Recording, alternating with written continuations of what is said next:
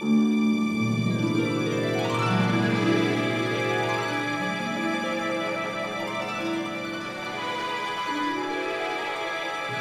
Fredrik Gertten, and I'm the filmmaker. And I'm Leilani Farha, and I'm the advocate. And Miss Advocate, we've got a letter. It's actually beautiful. It's handwritten. It says Leilani Farha and Fredrik Gertten at WG Film, Malmö, Sweden. And it's sent from Kansas City, Missouri. Missouri. Oh my gosh. Do you know that Kansas City is in Missouri? Oh, I do know that. I actually been to Kansas City. I was invited to speak at the media law conference. So I was the keynote speaker and talking with like the top bunch of American media lawyers at their luncheon. Amazing. After my bananas experience. I've been there, and I actually know that the state of Kansas starts almost, inside. I mean, Kansas City has suburbs, and then the suburbs are in Kansas, the other state. But this is not that easy. Donald Trump also mixed up these states. He said the great people of Kansas City, Kansas. But I know more. Anyway, so we got a letter from.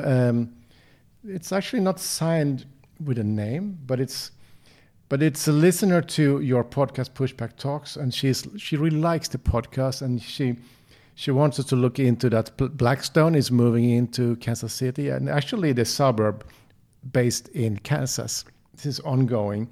We will post this letter out on our social media so you can have a look at it. Leilani, last week we had the Danish housing minister on our show, Kåre Dybvad, and we've gotten some feedback. Well, we got feedback after that podcast because the housing minister is involved in new legislation and policy about trying to ensure communities are diverse.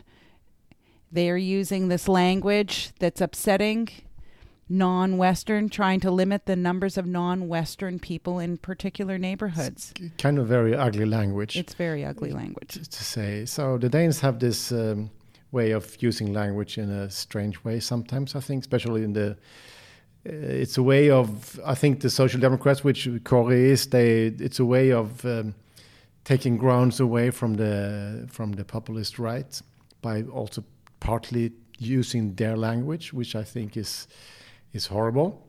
Anyway, but I mean, people in our podcast are guests because we are interested in some parts of what they do. It's not an endorsement of their whole political life. I mean, I remember we had a mayor of Berlin in Push, and he was a part of selling out Berlin once upon a time. So, of course, a lot of people are angry with him. But he also said something we did was wrong, and I think that's interesting. I'm still not endorsing all his policies. It's not about that. No, absolutely not. And if we limited our podcast to interviewing people who are in politics but are pure and have a pure record, we will have no one to interview. No, but today we have a special guest, and that's from South Africa. We have a young activist, a lawyer like you, and it's Mandisa Shandu from a foundation called Ndifuna Ukwasi. Why are we having Mandisa on the show? Mandisa's group is doing some amazing work at the local level, trying to reclaim property for Black South Africans. And I just love them. They're young and they're scrappy, and they're using the law and they're using mobilization, all sorts of techniques to make a difference. Welcome to Pushback Talk, Mandisa. Welcome, Mandisa. Hi to you and the listeners. Really, really interested and excited to be here. So tell me, I mean, you're a member of a very cool NGO called Ndifuna Ukwasi. If that's pronounced right, I don't know, but I at least tried. What are you up to? So I'm the director at Ndifuna Ukwasi, the organization you've mentioned, and we're an activist organization and law center that combines community organizing, research, the use of law through litigation and other means, as well as communications and media in highly visible, provocative campaigns to advance urban land justice in Cape Town.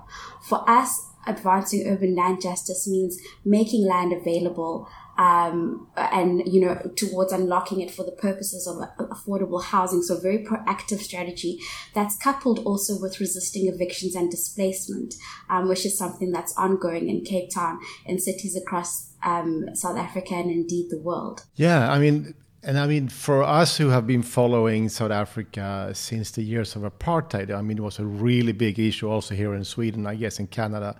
I mean, our government with our former Prime Minister Olof Palme supported ANC, and Sweden was the first country where Nelson Mandela flew to after being released from prison, and I was there when he came to Stockholm. I actually also met him in 1990 in Cape Town and was able to interview Mandela.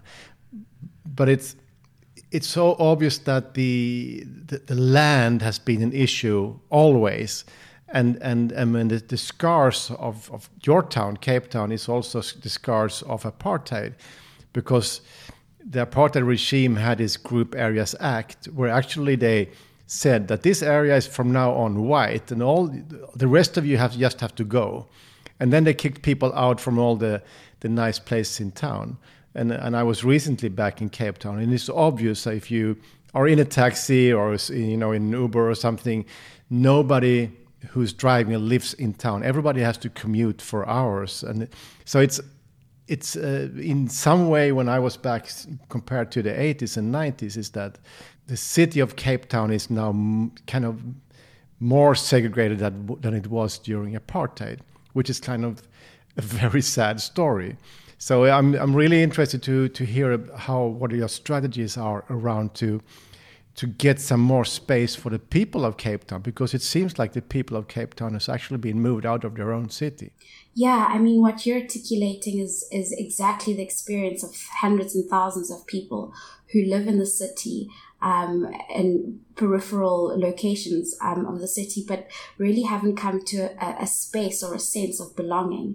And that's informed by various things. Of course, historically, that's the most obvious. We come from a very hurtful, harmful, violent history, where I think the most common, most obvious thing in South Africa's history across the country is that our history is one of mass dispossession, and dispossession of so much towards, I guess, ensuring that the apartheid government's objective of racial as well as economic exclusion through segregation could be achieved. That, of course, is now compounded by contemporary aspects of our land and housing issues, which I'm sure we'll get into as we converse more. Leilani, you've been to Cape Town. I have been to Cape Town a couple of times, and both because I've been there and because I tend to read a lot, it's what I know about Cape Town, what I felt when I was there is this inequality, gross, entrenched systemic inequality that you've just described, Mandisa. I'm wondering if you can tell us a little bit more about how that manifests in Cape Town along economic and racial lines. I mean, we know, like, it was on the cover of Time magazine, Cape Town, the most unequal city in the world.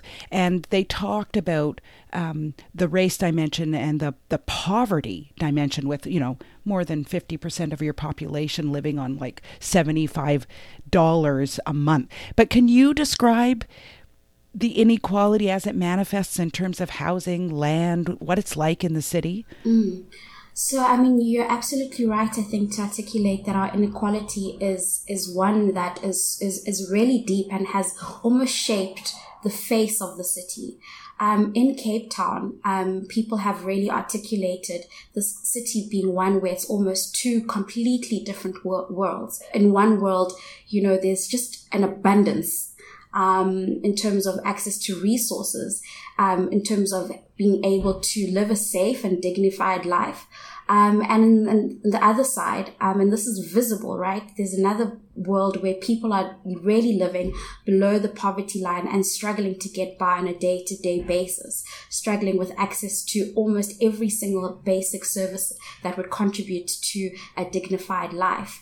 The inequality, therefore, is of course racial, because this is something that's informed very directly by our history of racial segregation through the apartheid government and before. It's obviously also gendered. with women, and this is an issue that is also, I think, in common in cities and even in rural areas across the world, that women struggling even more to gain access to land and other services, including, sanitation, housing.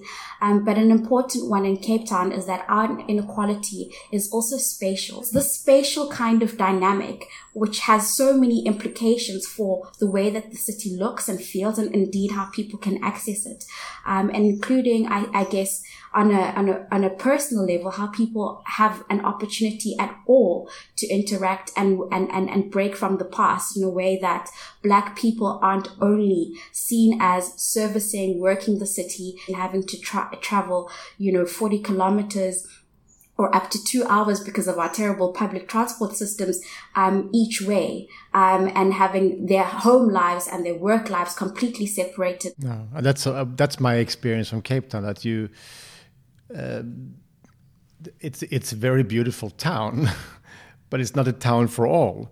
And living out in Khayelitsha and sitting waiting for the bus, or there is a train coming in from some areas, but it's very slow and it's not efficient, and it's a lot of. And I saw you have a big taxi strike the other day, or last year, and it was public transport strike, and that affected a lot of people commuting to work and school. So it is a big issue. So I guess, I understand your ambition is to house people in town again, so people actually could work and live close to their work, because most of the jobs are in town, what I understand. What I also understand is that you're focusing on land that still is owned by the government, to use that land for something that is good for all. I think the first thing is to acknowledge that there's a sense of power that comes from the land.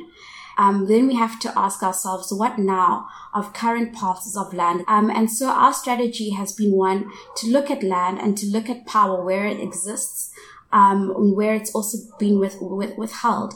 I think the most important thing in our advocating for the unlocking of land in well-located areas is that there hasn't been that break from the past that doesn't necessarily say you must live here because this is closer to an economic opportunity, but gives an opportunity rather for the choice to have access to all parts of the city, and that choice being something that hasn't existed, of course, because of our history and the various barriers to accessing land. So what are the barriers? I guess the barriers are money, basically, isn't it? The idea that money is the barrier is a huge one. And I want to emphasize idea because I think that when we have these discussions, it's an ideological position that almost seems as if though it's a fact.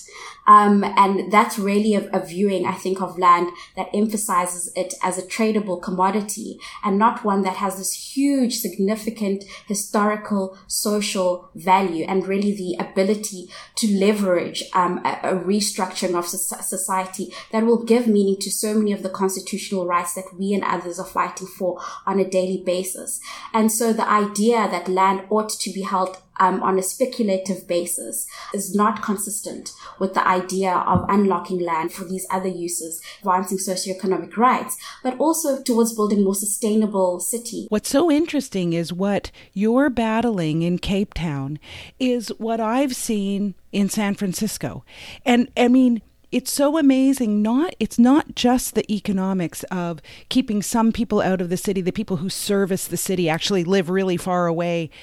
It's race lines as well. In the United States, it's the poorest who are racialized communities that are being pushed out. So the parallels are quite uncanny. I also wanted to just comment on the idea of that your organization is looking for lands very purposefully to disrupt existing structures, trying to change the way land is viewed, the relationship between individuals and lands and governments and lands. Is that right?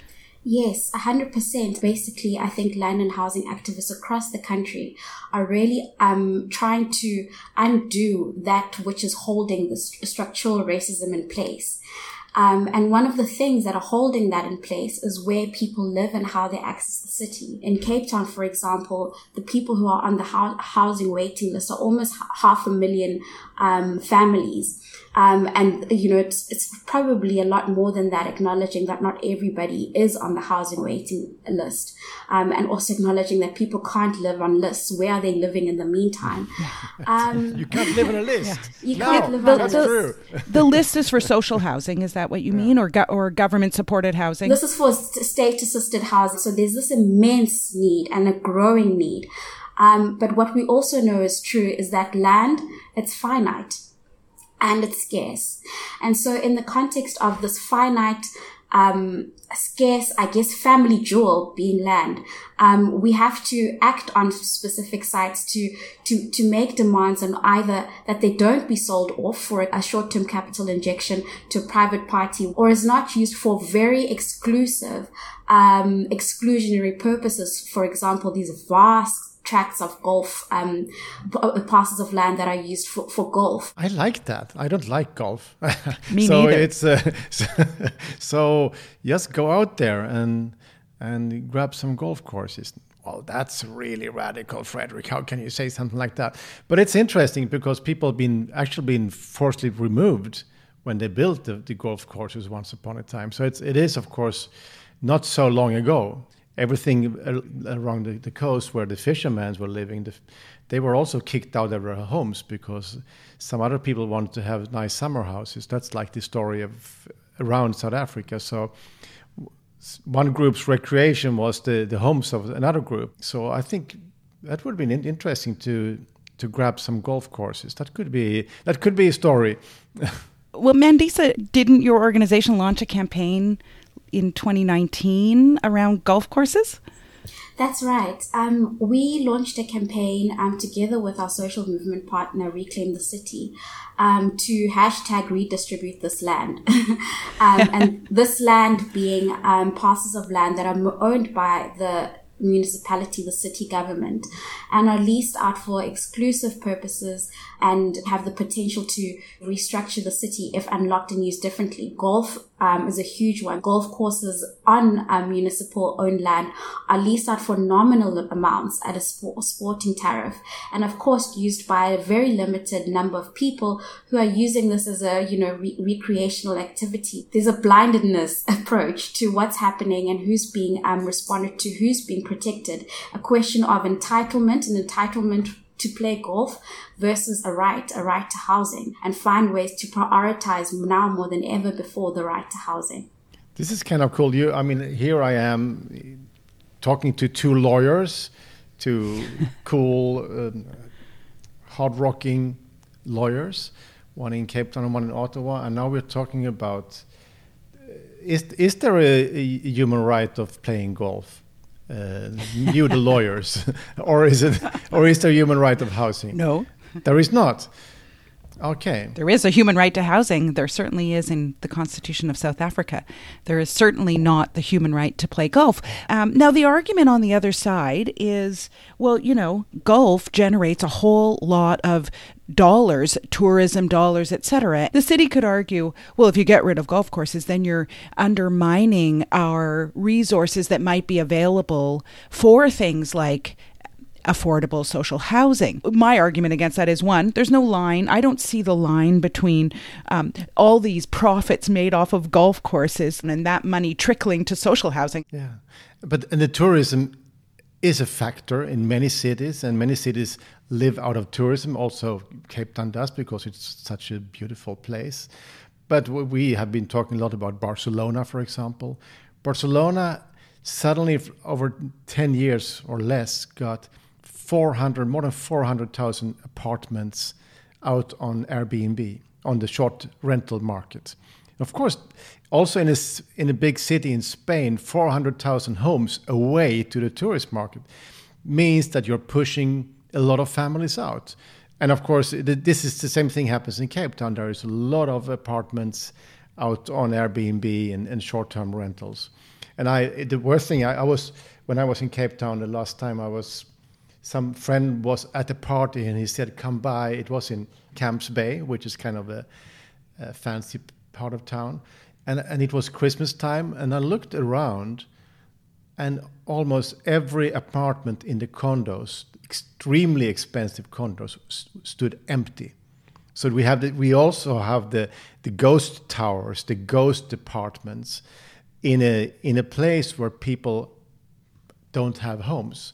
So the city needs to welcome the tourists, but you still need the Cape Townians to be in town. Yeah, I mean, I guess what we're thinking about here is how do we unlock this intransigence? I was speaking to somebody the other day who articulated it as we need to start seeing and viewing housing as a verb, because so much happens around it.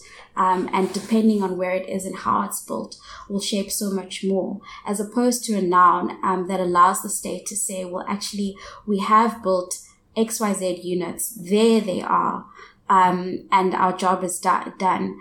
And in order for us to really experience this idea of housing as a verb that has, depending on where it is and what's done with it, so many implications for access to so many other related rights, and more importantly, sense of dignity and equality, which are also constitutionally entrenched rights, means that we have to disrupt the status quo. And these arguments that are used to maintain the status quo, we are actively challenging on the streets, in the courts, because it really is something that will move us further and further away from the social contract, which is our constitutional mandate to work towards a more transformed society.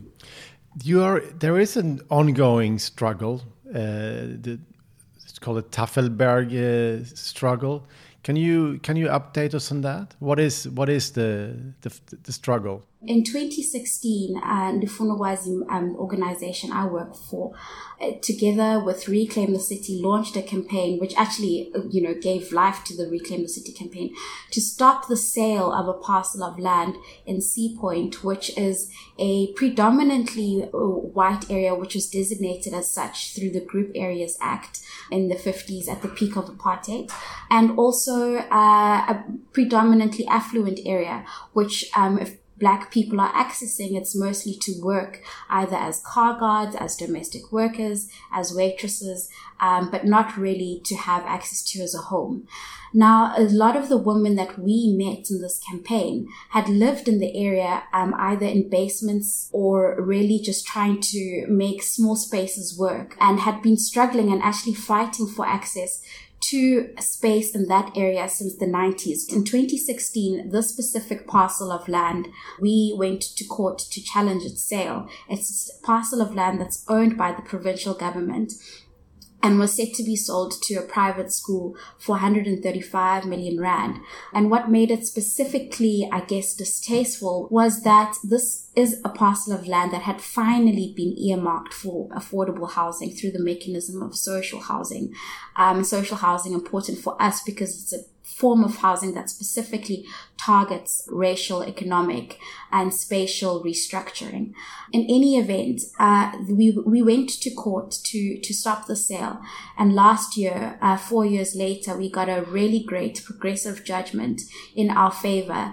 And the sale has since been reversed, with the school relinquishing its interest, its rights, and so not proceeding. What that means for us now is that there's a great opportunity and momentum to discuss and take forward this question of how this and other parcels of land can and should be used differently, because we've got the support of a really important judgment which talks about two important intersecting rights. We've talked now about the right to housing, but there's something I think really powerful that happens when we link that to another constitutional right of access to land on an equitable basis, because then that allows us to start thinking about disrupting what holds the structural issues in place. Right now, we are going to be back in court with the province and the city government challenging this judgment and wanting to take it on appeal.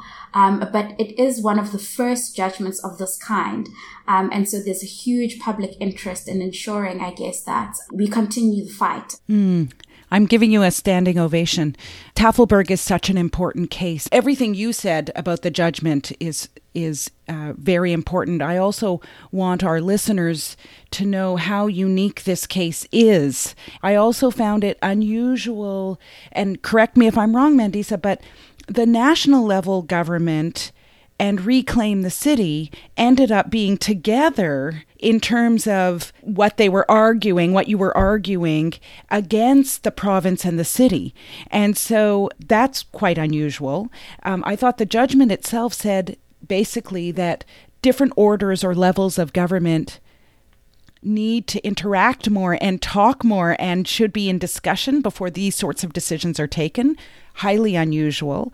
And then the judgment also said that people need to be engaged much earlier in the process of determining how land is used. You can't just make the decision and then engage with people. You got to engage with stakeholders, let's say, earlier. I hope I haven't misread the judgment in that regard, but those were a couple of things or three things that I pulled out. A really, really important case. And the idea, and just lastly, I'll say, I think it's amazing, this idea that we, everyday people, organizations like Reclaim the City, movements, can have a say in how land is used, that we don't have to just sit back and watch it all happen, that we can really get engaged in this, in the process and disrupt. I mean, South Africa has in the history of resistance in South Africa, the law has been used a lot. So there's been a lot of progressive lawyers. I mean, Gandhi was in South Africa, Mandela was a lawyer, and so there has been a lot of progressive lawyers. I think young people should study law and use the law as a tool. Of course, we also need to change the laws. But I mean, South Africa's constitution is very progressive, and it's cool to see that it can work. I mean, I did a film recently together with my friend Sylvia Vollenhoven from Cape Town about the legacy of gold mining, Josie Gold, which you can find on the wgfilm.com website if you want to see it. But it's also there. The courts are really important, and the Constitution is a good support in that struggle. So it's good. If there is a good Constitution, use it and hit the market powers in the head with it. I think that's what we need to do. I'd like to hear Mandisa on that. I will put to you, Mandisa, that I am often told that a legislated or constitutional right to housing isn't really that useful. And a lot of people will point to South Africa and say, look at how unequal things still are with respect to housing. And the right to housing hasn't really benefited the people of South Africa and the blacks of South Africa. I would like to know what your thinking is about your constitution. You're young. You've grown up with this constitution. What do you think about the fact that you have the constitutional right to housing and access to land in your constitution?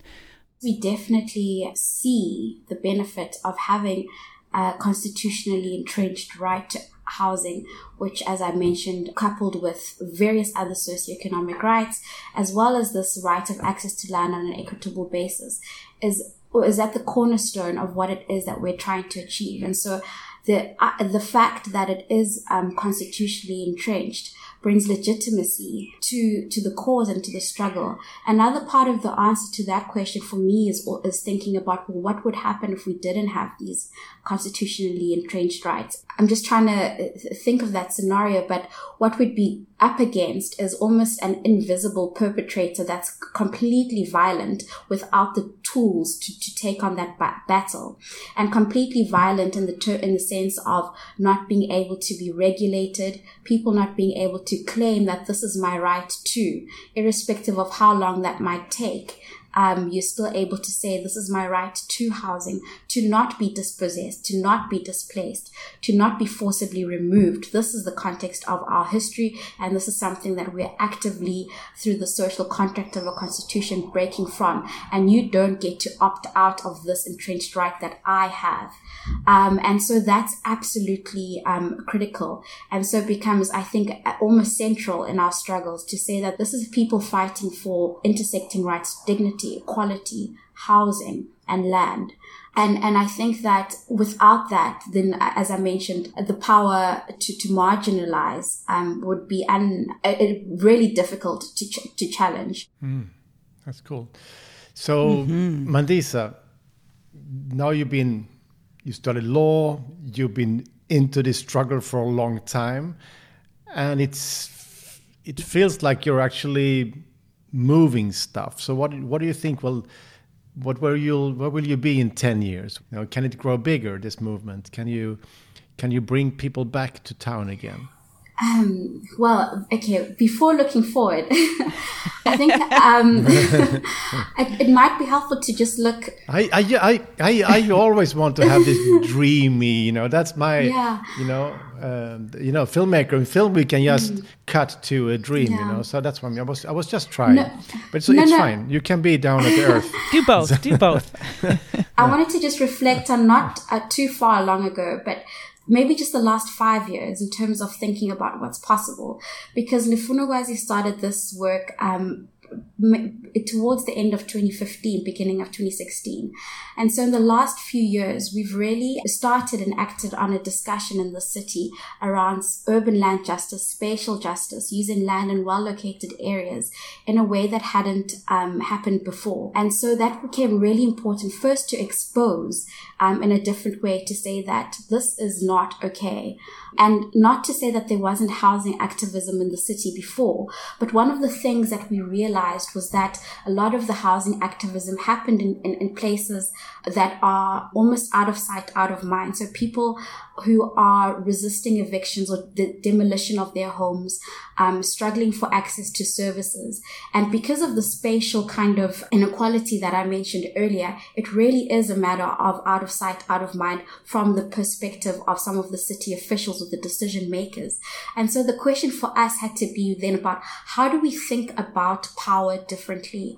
How do we bring these issues, these struggles to the center, to the heart of the city where it matters? And so this was part of our strategy.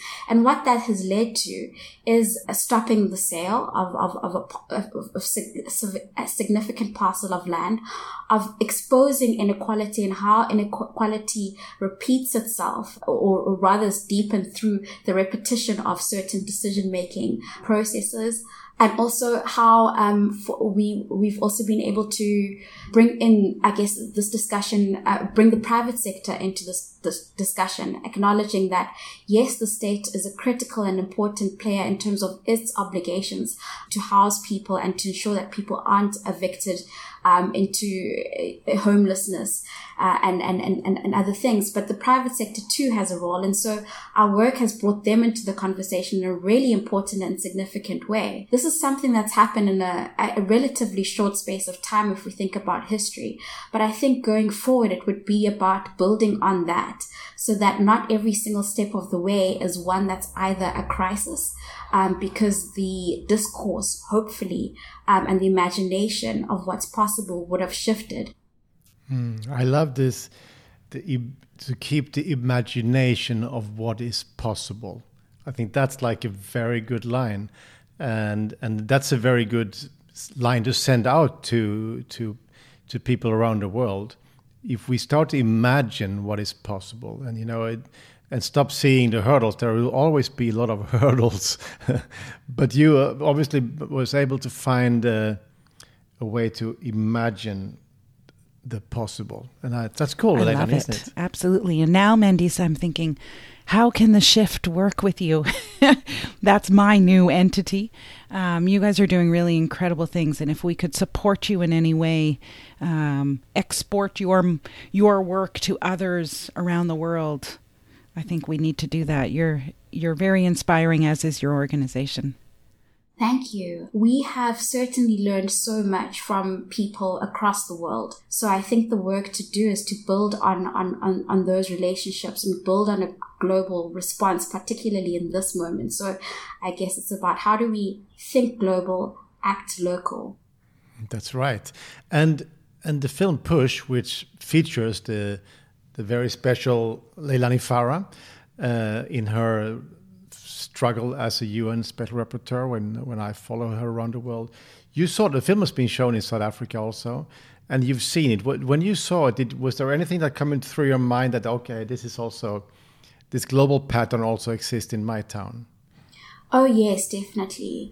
What I really appreciate is how it humanized all the people who are featured, their daily kind of struggle. And I think if we move from that basis, that human basis, then there's so much more that we can build on.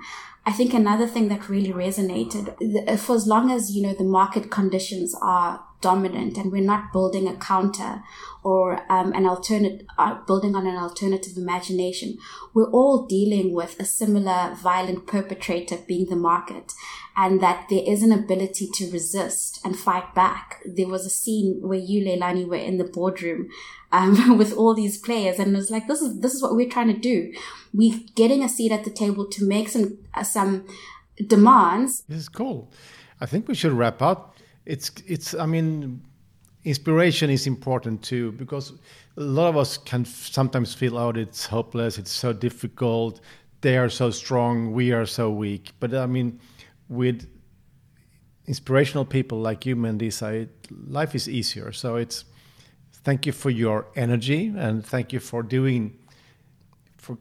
keeping this good work up all the time. So we'll certainly would like to follow up on in the future how it goes down there. Thank you so much for the connection. Yeah, thank you, Mandisa, and thank you, Leilani. It will be an interesting season, this one. So stay with Pushback Talks. We will publish every week. We have now moved to Wednesdays. And if you like us, please find a way to support us. You can actually go to something called patreon.com, and go for Pushback Talks. And if you're not rich, you can also say, I want to put $2 a month, and then you can do it. So feel like you're giving us a beer a month, not even a glass of wine because it's more expensive. But so it's a beer a month to Fredrik and Leilani, and then it's easier for us to keep going because we're doing this without any funds, and you don't hear any stupid commercial messages in our podcast because we don't really like that. We are so cool, so we don't want to have that. We just want to have beers from our friends. So support us on patreon.com, Pushback Talks, and talk soon. Talk soon. Thanks, Fredrik, and thanks, Mandisa.